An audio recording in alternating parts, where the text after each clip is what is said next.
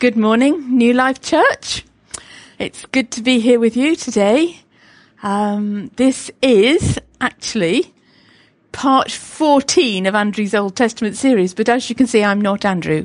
So this is an extra special interlude this week. And what we're going to look at today is, as the title says, the Old Testament and history. And the goal is for today that we're going to look at where archaeology shows us that Bible history and world history are the same. We don't need evidence from archaeology to prove to us that God is real, but it can be a great encouragement to us to see that things do indeed match up. And Bible history is not a separate thing from world history. It's not sort of happening in its own little stream over here and the rest of the world carries on over here. Bible history actually happens within world history. I know God's in charge of everything, but like those events happened while other events were happening elsewhere in the world. It's not happening sort of the other side of some magic wardrobe.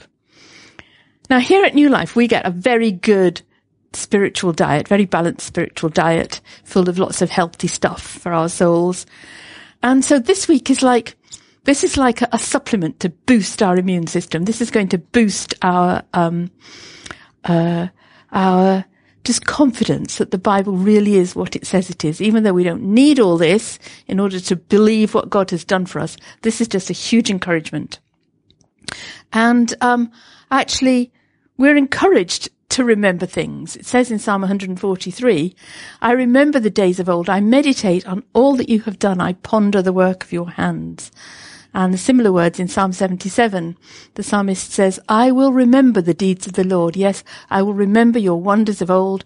I will ponder all your work and meditate on your mighty deeds.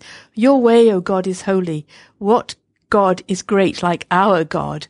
You are the God who works wonders. You have made known your might among the people. You, with your arm, redeemed your people, the children of Jacob and Joseph. So we should remember what God has done for his people. Even as we did this morning, we remembered what Jesus has done for us, and we remember these things, and we continue to remember not only what God has done, but what he is doing. And this morning we broke bread together earlier, and what we will see today will help us have a clearer picture of the things that God has done in the past. Now, just under 3 kilometers from here, walking distance from my house, is in the ROM in Toronto, right here in Toronto. You can see in the ROM an object that belonged to someone who we can see in the Bible. And we're going to look at that in just a moment. And you can also see an object that when the children of Israel were exiled from Jerusalem, they would have seen. And so we have these two things. One, which basically will bracket the whole history of the children of Israel in the Old Testament. So let's see. We're going to follow through chronologically. So our first things will be in Exodus and Judges. Then we'll see some things in the books of Kings and Chronicles, and then some things that are referred to in the prophets. Oh, Exodus and Judges. In Exodus 1:8, we read, Now there arose a new king over Egypt who did not know Joseph. And this fellow was a pharaoh called Ahmose. He came to power in Egypt. They had driven out the Hyksos, who were not Egyptians. They were Semitic people, and the Egyptians finally reasserted themselves, drove them out, and Ahmose became pharaoh. And he was worried that the Israelites, who were also Semitic people, like the Hyksos were, he was worried that the Israelites would side with the Hyksos if ever they tried to come back and reestablish their power. And that's why he began this process of being really cruel to the Israelites, to enslaving them, and subsequent pharaohs followed on with that, and the oppression got worse and worse, but it's Ahmose that started it. And I have a picture of the pharaoh Ahmose. There he is. these chubby little cheeks. The Egyptians were really good at most amazing crowns. So here's his most amazing crown. And this is the Pharaoh Ahmose, but it's not that we see at the Rom. It's his dagger, his actual dagger. This is a bronze dagger.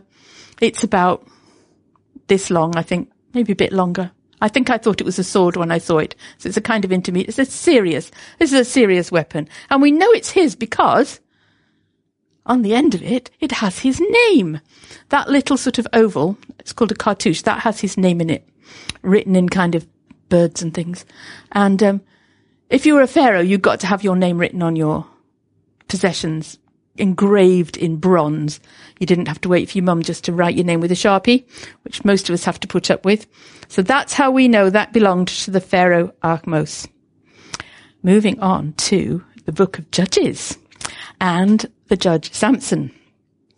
Now, around 1200 BC, which is sort of in the middle of the period of the Judges, most of the major Bronze Age civilizations around the Mediterranean and across the Middle East collapsed in actually quite a short space of time, one after the other, like dominoes. No one particular precipitating factor. It was just a lot of things happened in that time. And once one fell, all the systems began to fall apart.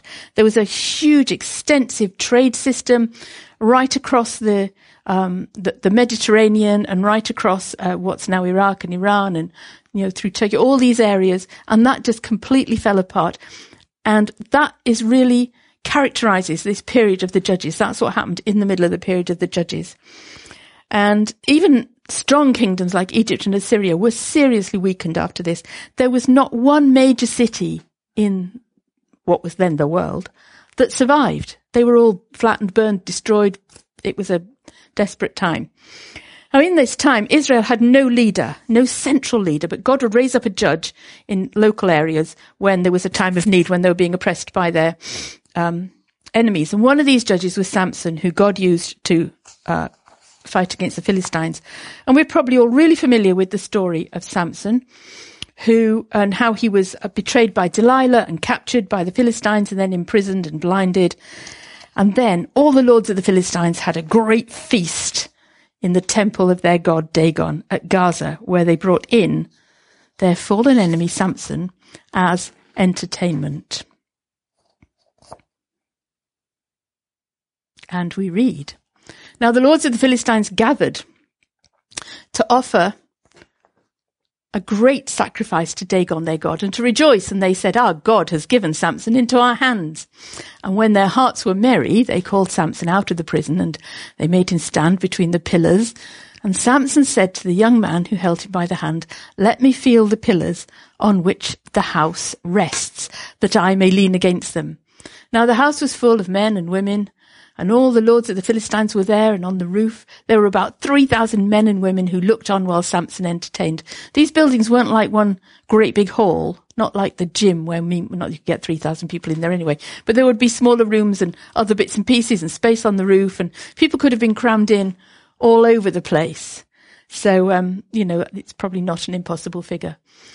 Then Samson called to the Lord and said, O Lord God, please remember me and please strengthen me. Only this once, O God, that I may be avenged on the Philistines for my 2 eyes. And Samson grasped the 2 middle pillars on which the house rested, and he leaned his weight against them, his right hand on the one and his left hand on the other. And Samson said, Samson was a big guy. Samson said, let me die with the Philistines. Then he bowed with all his strength, and the house fell upon the lords and upon all the people who were in it. So the dead whom he killed at his death were more than those whom he had killed at his life. So he really dealt the Philistines a blow. This is all their leaders. Now, where did this happen? We ask. Here's a picture. There were excavations done, some near Gath and some near Tel Aviv, and they found the remains of temples to Dagon from the time of the Philistines. This one is near Gath, and you can see, look, 2 pillars. And you guess that there's a guy in the back. I'm assuming he's a normal height guy, and he's not like 15 feet tall or only 3 feet tall. And you can see how the pillars are placed. And all the main beams holding up the roof would have rested on these pillars. But they were probably bases with wooden pillars on. So when Samson pushed them out, and there's a weight of all those people on the roof, never going to be a happy ending. And here's one. This is another one. This is near Tel Aviv. This was excavated earlier than the other one. And in the middle, you can see the base of a pillar. And when they dug down further, you can see really clearly the bases of the pillars. So when we read about what Samson did, this is not being made up. This is what these temples are like. Now, none of these are the temple at Gaza, where Samson was, but that's either because they haven't found it yet, or it could be there's a housing development over the top of it. Moving on to what's happening in the books of Kings and Chronicles, and we see the name there, Shishak. Now we read about Shishak with King Rehoboam. Let's just go straight into Rehoboam's story. When the rule of Rehoboam was established, Rehoboam followed straight on from Solomon. He was the son of Solomon. He was not a wise person, but he was established and he was strong. He abandoned the law of the Lord and all Israel with him. So he was not a good influence on the country. This is 5 years after Solomon died, in the 5th year of King Rehoboam. Because they'd been unfaithful to the Lord, Shishak, king of Egypt, came up against Jerusalem with 1,200 chariots and 6,000 horsemen. And the people were without number who came with him from Egypt, Libyans, Sukkiim, and the Ethiopians. So he had this massive, massive army. And he took the fortified cities of Judah and came as far as Jerusalem. So Shishak, king of Egypt, came up against Jerusalem. He took away the treasures of the house of the Lord and the treasures of the king's house. He took away everything. He also took away the shields of gold that Solomon had made. There was a lot of wealth there. Solomon had amassed a lot of wealth, and Shishak happily took it home to Egypt. And here's a picture of him. Look at that. The Egyptians were really good at fancy headgear, weren't they? This is Shishak carved into a wall, and all that writing around him is declaring his victories, what cities he'd captured, listing the stuff he's brought home with him, and what a great pharaoh he is. He's done all these amazing things. Now, actually, Jerusalem's not listed on there, and people think that it's possibly because, in fact, Rehoboam had paid him off with all this gold. So he couldn't count it as a city that he'd flattened and looted because he'd been paid off. So he doesn't get a mention. But there he is, King Shishak, or he's called Shoshank. Shoshank the first or second, some number like that, in Egypt. And he'd attacked Jerusalem in 926 BC. Now, we move on to Jehu. Now, Jehu was a king of the northern kingdom, because under Rehoboam, the kingdom split into the northern kingdom of Israel, southern kingdom of Judah, and sometime later we have a king of the northern kingdom, Israel, who was called Jehu. And let's read what the Bible says about him. Then Jehu wiped out Baal from Israel. This sounds like a really good start, doesn't it? But Jehu did not turn aside from the sins of Jeroboam, the son of Nebat. He was the first king of the northern kingdom, with which he made Israel to sin. That is the golden calves that were in Bethel and Dan. So Jehu wiped out some of the false worship, but he didn't get rid of the golden calves. And the Lord said to Jehu, because you've done well in carrying out what is right in my eyes and have done to the house of Ahab according to all that was in my heart, your sons of the fourth generation shall sit on the throne of Israel. So he'd done some of what God had asked. But Jehu was not careful to walk in the law of the Lord, the God of Israel, with all his heart. He did not turn from the sins of Jeroboam, with which he made Israel to sin. And in those days, the Lord began to cut off parts of Israel. Hazael, who was king of the Arameans, sort of slightly to the northeast, Hazael defeated them throughout the territory of Israel. From the Jordan eastward, all the land of Gilead, the Gadites, the Reubenites, the Manassites, from Aroer, which is by the valley of the Arnon, that is Gilead, and Bashan. So Hazael was really causing trouble. And while Jehu was king of the northern kingdom, He was king from 841 to 814 BC, so he had a reasonably long reign. But during that time, he was increasingly harassed by Hazael, king of the Arameans. And the evidence is that he in fact turned to the Assyrians for help. And there's actually several records that record these things that Jehu did. And one of them is recorded on a big stone thing called, but wonderfully named, the Black Obelisk of Shalmaneser III, which was made in 825 BC, and which can be seen in the British Museum, where I took these pictures of it. There it is, and there's a tourist for scale. And it's quite a spectacular thing. And you can see there's 5 rows of pictures, and these are different nations that Shalmaneser has either conquered or has agreements with, and they're bringing tribute, which is like tax, like, we'll bring you this tax, and then if there's a battle, you'll help us in the battle. And so the second row is actually Jehu bringing his tribute, his tax. And the writing on the obelisk is in Akkadian cuneiform, which I can't read. You'd be amazed to know.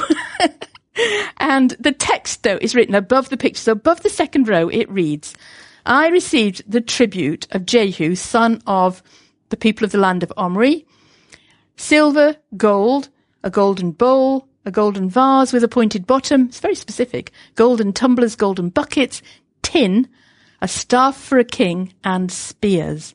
And so here are those pictures of Jehu and his retinue bringing the items listed. There he is. There's Jehu kneeling before Shalmaneser. Now, amazingly, this is the only known contemporary picture of any king of Israel or Judah. And there he is, Jehu.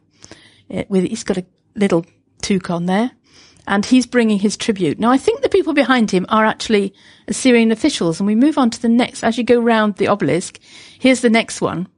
And look, I think these first 2 guys are Assyrian. See that second one? You get one of those in every situation. He's the one that's saying, hold on there. Stay in line, stay in line. They had them even in the past. And then there's the Israelites bringing their tribute. See the second one there's got a nice golden bowl, and they're bringing things. And look, there's a spear for a shaft for a staff for a king rather. And maybe that second one, third one's got the vase with the pointed bottom. And I think the thing he's holding might be the ingot of tin. And they seem to have spears. And look, the buckets and the other vessels and all the things. So like all the things that are listed there, these guys are they're all bringing their tribute to Jehu. So that's pretty cool, isn't it? And we have more exciting things written for us in the prophets. Now, this name Tirhakah, you can easily miss it as you're reading through because it's such an amazing, exciting story that we actually focus on other bits of this story. So if I were to ask you to put your hands up, who knows where he appears? How many of you are going to say, oh, me, it was in the time of Hezekiah? You're right. Now, we read in Isaiah 37, the Rabshakeh. Now, he's like an official or maybe a general or someone of the Assyrian army.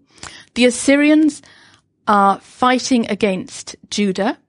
In fact, the king of Assyria is going around flattening cities of Judah, and now he's threatening Jerusalem. And he sent the Rabshakeh to say to Hezekiah, we're coming, you'd better surrender. The Rabshakeh returned to the king, Sennacherib, and found the king of Assyria fighting against Libnah, for he had heard that the king had left Lachish. He'd flattened Lachish and moved on to the next place. Now the king heard concerning Tirhakah, king of Cush. He has set out to fight against you. So he's heard now that the Pharaoh of Egypt is marched up with his army to fight against him. Does he send a message to Tirhakah saying, go away, go home? No, when he heard it, he sent messengers to Hezekiah in Jerusalem saying, thus shall you speak to Hezekiah, king of Judah, do not let your God in whom you trust deceive you by promising that Jerusalem will not be given into the hand of the king of Assyria. So he's saying, Hezekiah, don't think God has sent Pharaoh to protect you. So, this Pharaoh Tirhaka was Pharaoh of Egypt from 690 to 664. And this was a period when the Cushites, that's the people from Nubia, Ethiopia, they'd actually invaded and they'd taken over Egypt. So here he is. And this is Tirhaka. He was fighting against the Assyrians, and so he'd marched up. If he could fight with Hezekiah, they might both make something of it. But we know that, in fact, it was actually God who delivered Hezekiah from the Assyrians by wiping out the Assyrian army. So here's the Pharaoh Tirhaka. Now, Sennacherib had been really, really confident that he was going to not only flatten all the cities of Judah, but that he would capture Jerusalem. And he wrote, or had his scribes write, I expect, on this object here. This is called the Taylor Prism. It's named after, I think, either the person who owned it or the person who found it. And it's a block of clay. It's hexagonal. It's about 38 centimetres tall. What's that? Like a foot and a quarter. And about 14 centimetres across. So it's not a huge thing. And it's written on in cuneiform. And it's in the British Museum. And on this, Sennacherib boasts about all the things he's done to Judah, amongst all the other places he's conquered as well. And it's, he says on this thing, as for the king of Judah, Hezekiah, who had not submitted to my authority, I besieged and captured 46 of his fortified cities, along with many smaller towns taken in battle with my battering rams. I took as plunder 200,150 people, both small and great, male and female, along with a great number of animals, including horses, mules, donkeys, camels, oxen, sheep. So he's got lots of booty from this. As for Hezekiah, I shut him up like a caged bird in his royal city of Jerusalem. I then constructed a series of fortresses around him, and I did not allow anyone to come out of the city gates. And his towns which I captured, I gave to the kings of Ashdod, Ekron, and Gaza. He's so confident he will win, he's already giving away Hezekiah's territory. Now, most of these stories on this prism end with, and then I captured the city and I destroyed it. He never says that about Jerusalem. He never says, my whole army were wiped out and I had to come home in disgrace. He just stops. But we know the end of the story. And so here's evidence that, in fact, there was Sennacherib and he had his own views about Hezekiah. Now, here's the most amazing thing in this prophet, written by the prophet Nahum. Now, Tirhaka came back from fighting the Assyrians, went back to Egypt, but the Assyrians came after him. The Assyrians captured the northern part of Egypt. This is some years afterwards. After the Assyrian army was destroyed, they'd managed to get themselves another army and they came and took over part of Egypt. But by now they're under King Ashurbanipal, and they moved down through Egypt and they attacked the city of Thebes. And it was captured, and that was the same year that Tirhaka died. And Thebes was such an amazing place that when it was destroyed, it actually the news shook the ancient world. And it was such a shock to people that sometime later, the prophet Nahum is writing about the fall of Nineveh. Nineveh is the capital of the Assyrians, and God is judging it because the Assyrians were an extraordinarily cruel people. And Nahum writes this prophecy about the end of this cruel empire. And he uses the example of the fall of Thebes to say to Nineveh, this is what's going to happen to you. Are you, he's talking to Nineveh here, are you better than Thebes that sat by the Nile with water around her rampart to sea and water her wall seemed impregnable? Cush was her strength, Egypt too. See, this was in the time when Cush was ruling Egypt. And that without limit. Put and the Libyans were her helpers.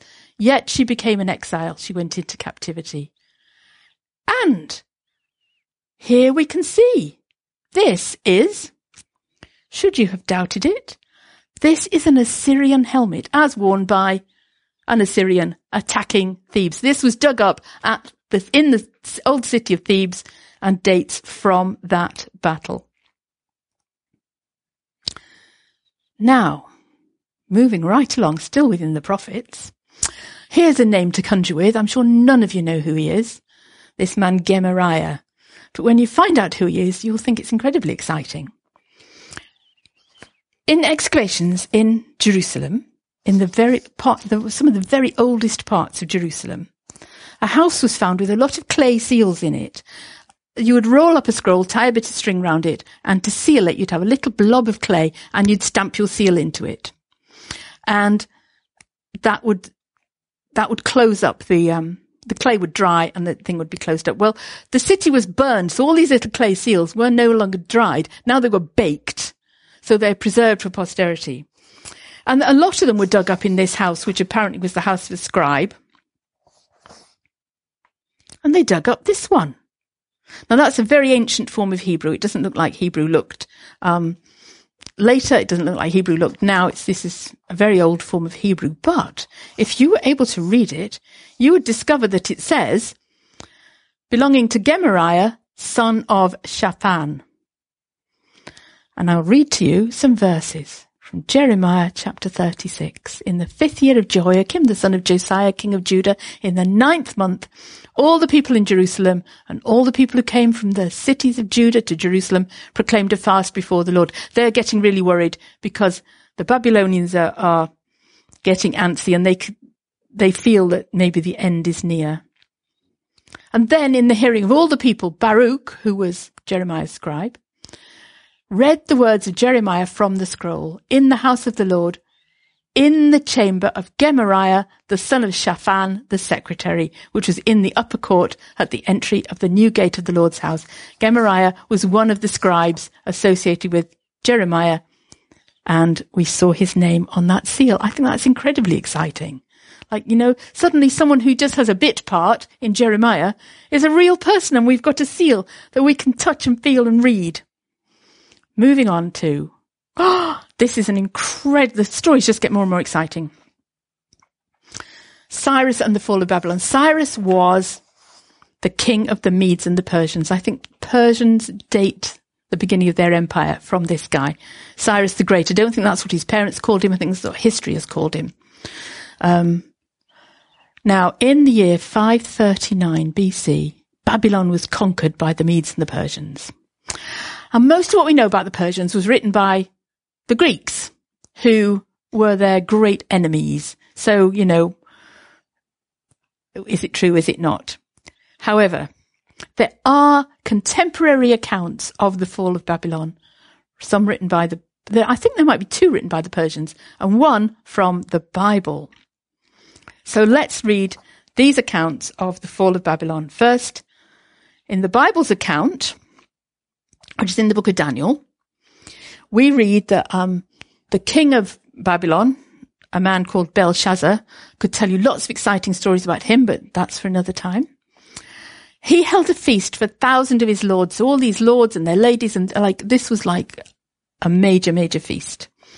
And they drank wine to their gods using the gold vessels, cups, whatever, that Nebuchadnezzar had taken from the temple in Jerusalem. And they're drinking wine to their own gods. And suddenly a human hand appeared and wrote on the wall. The king, there's a fabulous description. You should read this in Daniel 5. There's a wonderful description of how the king reacted. He was absolutely terrified. And he wanted an explanation of what was written, and eventually they brought Daniel in to explain what was happening. Daniel answered and said before the king, O king, the most high God gave Nebuchadnezzar your father kingship and greatness and glory and majesty. Lots of description. But when his heart was lifted up and his spirit was hardened so that he dealt proudly, he was brought down from his kingly throne and his glory taken from him. Until he knew that the Most High God rules the kingdom of mankind and sets over it whom he will. And you, his son, Belshazzar, have not humbled your heart, though you knew all this. But you have lifted yourself up against the Lord of heaven, and the vessels of his house have been brought in before you, and you and your lords, your wives, and your concubines have drunk wine from them. And you've praised the gods of silver and gold and bronze and iron and wood and stone, which do not see or hear or know. But the God in whose hand is your breath and whose are all your ways you have not honoured. Daniel did not mince his words. Then from his presence the hand was sent, and this writing was inscribed, and this is the writing that was inscribed: Mene, Mene, Tekel, and Parsin. This is the interpretation of the matter. Mene, God has numbered the days of your kingdom and brought it to an end. Tekel, you have been found weighed in the balances and wanting. Perez, your kingdom is divided and given to the Medes and the Persians. Belshazzar had no idea they were even coming. Then Belshazzar gave the command, and Daniel was clothed with purple, and a chain of gold was put around his neck, and a proclamation was made about him that he should be the third ruler in the kingdom. And that very night, Belshazzar the Chaldean was killed, and Darius the Mede received the kingdom, being 62 years old. So Babylon fell to the Medes and Persians, led by Cyrus the Great. That very night, there was no long siege, there was no fighting, there was nothing. The leaders were all partying, and basically Cyrus and his army, it's an amazing story, Cyrus and his army just walked in. Well, this Darius the Mede character, I think, is just the guy who was put in charge after they had taken the city. He possibly has several names, because in the Persian descriptions he has a different name. Now, in the British Museum is a clay cylinder from the time of Cyrus, and written on it is Cyrus's account of what happened in Babylon. And this cylinder was actually made in 539. It's about the size of an American football, about this long, sort of this round. Like that. And there's cuneiform writing all over it, and it tells of Cyrus's conquest of Babylon and all that he did. And it says, Cyrus says, and Marduk, now Marduk is his god, Marduk was the god of Babylon, the great lord, leader of his people, looked happily at the good deeds and steadfast mind of Cyrus, and ordered him to march to his own city, Babylon, and set him on the road to Babylon, and went alongside him like a friend and a companion. I couldn't tell you where on this cylinder this is, but this is what it says. His teeming army, uncounted like water in a river, marched with him fully armed, and Marduk allowed him to enter Babylon without a battle or a fight, sparing his own city, Babylon, from hardship. Then he says, I am Cyrus, king of the world, great king, mighty king, king of Babylon. And there's about 4 more lines describing how amazing Cyrus is. My teeming army paraded about Babylon in peace, and I did not allow any trouble in the whole area. I took great care to peacefully protect the city of Babylon and all its worship places. And as for the citizens of Babylon, whom Nabonidus was actually king, Belshazzar was like his regent, whom Nabonidus had made subservient in a manner totally unsuited to them, against the will of the gods, I released them from their weariness and loosened their burdens. So he freed all the people from slavery, from indentured servitude, whatever it was. He just freed everybody. Then he said, he took the various idols. I returned these to the sanctuaries founded in ancient times, the images that had been there, and I made their dwellings permanent. So he sent statues of gods home and made their dwellings permanent. He fixed other people's temples. I also gathered all their people and returned them to their habitations. Then, at the command of, and he goes on about how he'd settled these gods, and he said, I settled all the people of Babylon who prayed for my kingship and all their lands in a peaceful place. Now, it's unheard of in ancient times for a city to be taken without a fight, just in a night like Babylon was, to be taken peacefully, for the new army just to walk in and everything's, joy and jubilation. That is unheard of. And the fact that we see that in 2 accounts is just amazing. Now, these conquering kings often sent idols back to the temples they came from. You don't want to offend some other deity. But this idea of returning people who'd been taken captive, sending them back to their homeland, this is something completely new. No king had ever done that before. And we see how this is recorded for us in the Bible. Now in the first year of Cyrus king of Persia, the word of the Lord by the mouth of Jeremiah might be fulfilled. The Lord stirred up the spirit of Cyrus king of Persia, so that he made a proclamation throughout all his kingdom, and also put it in writing. Now this may be the only copy we have of this bit, but we've seen what was on that other cylinder, so maybe there was another cylinder. Thus says Cyrus the king of Persia, the Lord, the God of heaven, has given me all the kingdoms of the earth, and he has charged me to build him a house at Jerusalem, which is in Judah. Whoever among you of all his people, may the Lord his God be with him, and let him go up. So he let everyone go home. And we read about this in the books of Ezra and Nehemiah, that they returned to Jerusalem, and they rebuilt the walls, and they rebuilt the temple, and all these things were happening thanks to Cyrus. Now, Cyrus basically attributes all this to his god Marduk. We saw that in the in what he said on his cylinder. He said, Marduk set him on the road to Babylon and went alongside him like a friend and a companion. So he attributes all this to Marduk. But before Israel was taken, before the kingdom of Judah was taken captive, before Jerusalem was conquered by Nebuchadnezzar, so this is 70, not sure how long before Isaiah was. This is 70, 80 years ago. Isaiah said to God, Isaiah wrote, "Thus says the Lord your Redeemer, who formed you from the womb.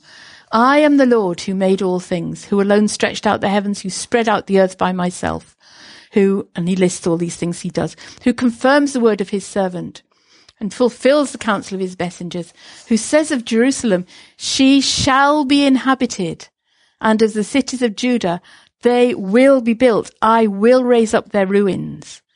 And he says to the deep, be dry, I will dry up your rivers." Who says of Cyrus, Isaiah names Cyrus. This is, however, 80 years before. 80 years before. Andrew's nodding. "He is my shepherd. He shall fulfill all my purpose. Saying of Jerusalem, she shall be built, and of the temple your foundation is laid."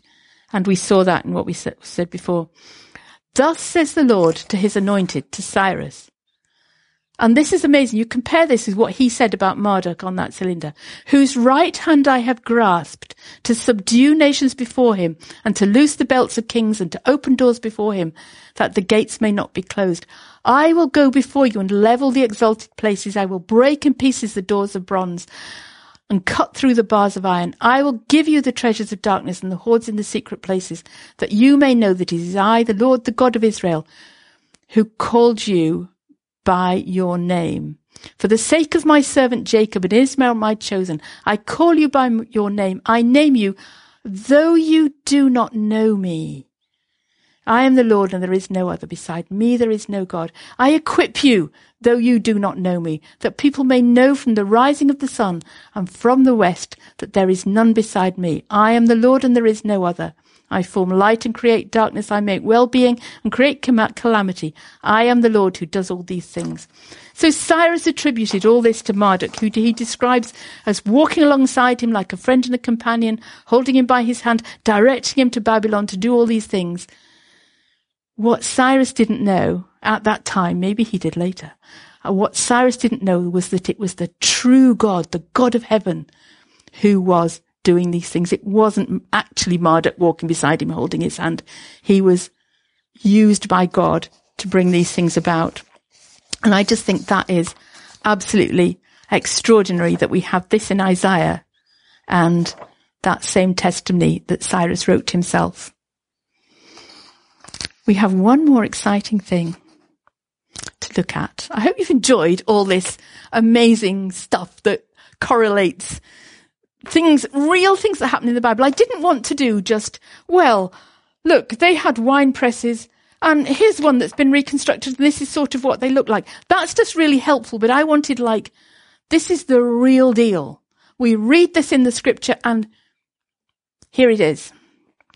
And here's one final thing, and you can go to the ROM, and you can see this, and it's actually quite a beautiful artifact in its own right.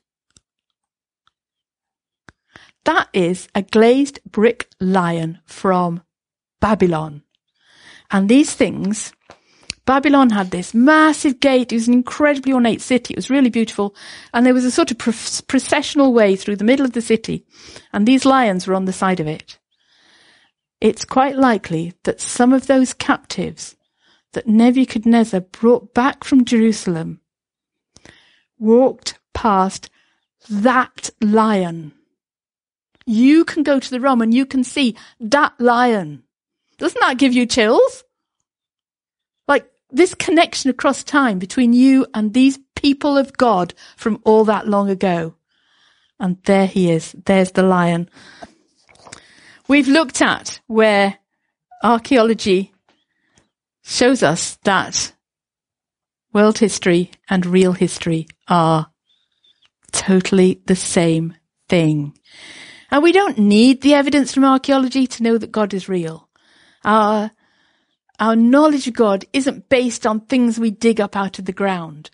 But these things, this helps us to see that these were actual real people who walked this earth, who wore real clothes, who lived in real time, who did real things. And we can see the evidence of them, and it matches exactly with what is said in the scriptures. And so I think that it can be really encouraging. I hope you're encouraged by seeing all these things, because some of these things, the first time I heard them, they just blew my mind. I think it's amazing. And so we truly serve a great God. We serve someone who deserves to be declared to those around us. So I hope this gives us just a boost to talk to people around us about how amazing our God is. So let's end with a word of prayer. Heavenly Father, we thank you. We thank you that everything we see in the Bible is true, Lord, that we learn a lot about you and that we can trust the Bible. Lord, we thank you that we don't have to depend on archaeological evidence. This stuff could all have rotted away and it wouldn't change your absolute truth. And we thank you, Lord, that you are constant and you are always there and you search us out and find us and you pour your love on us. Lord, we thank you. And we just ask you'll be with each one of us this week, Lord, that we would know that you walking beside us as a friend and companion, holding our hand and leading us into whatever it is that you have for us. Thank you, Lord. Amen.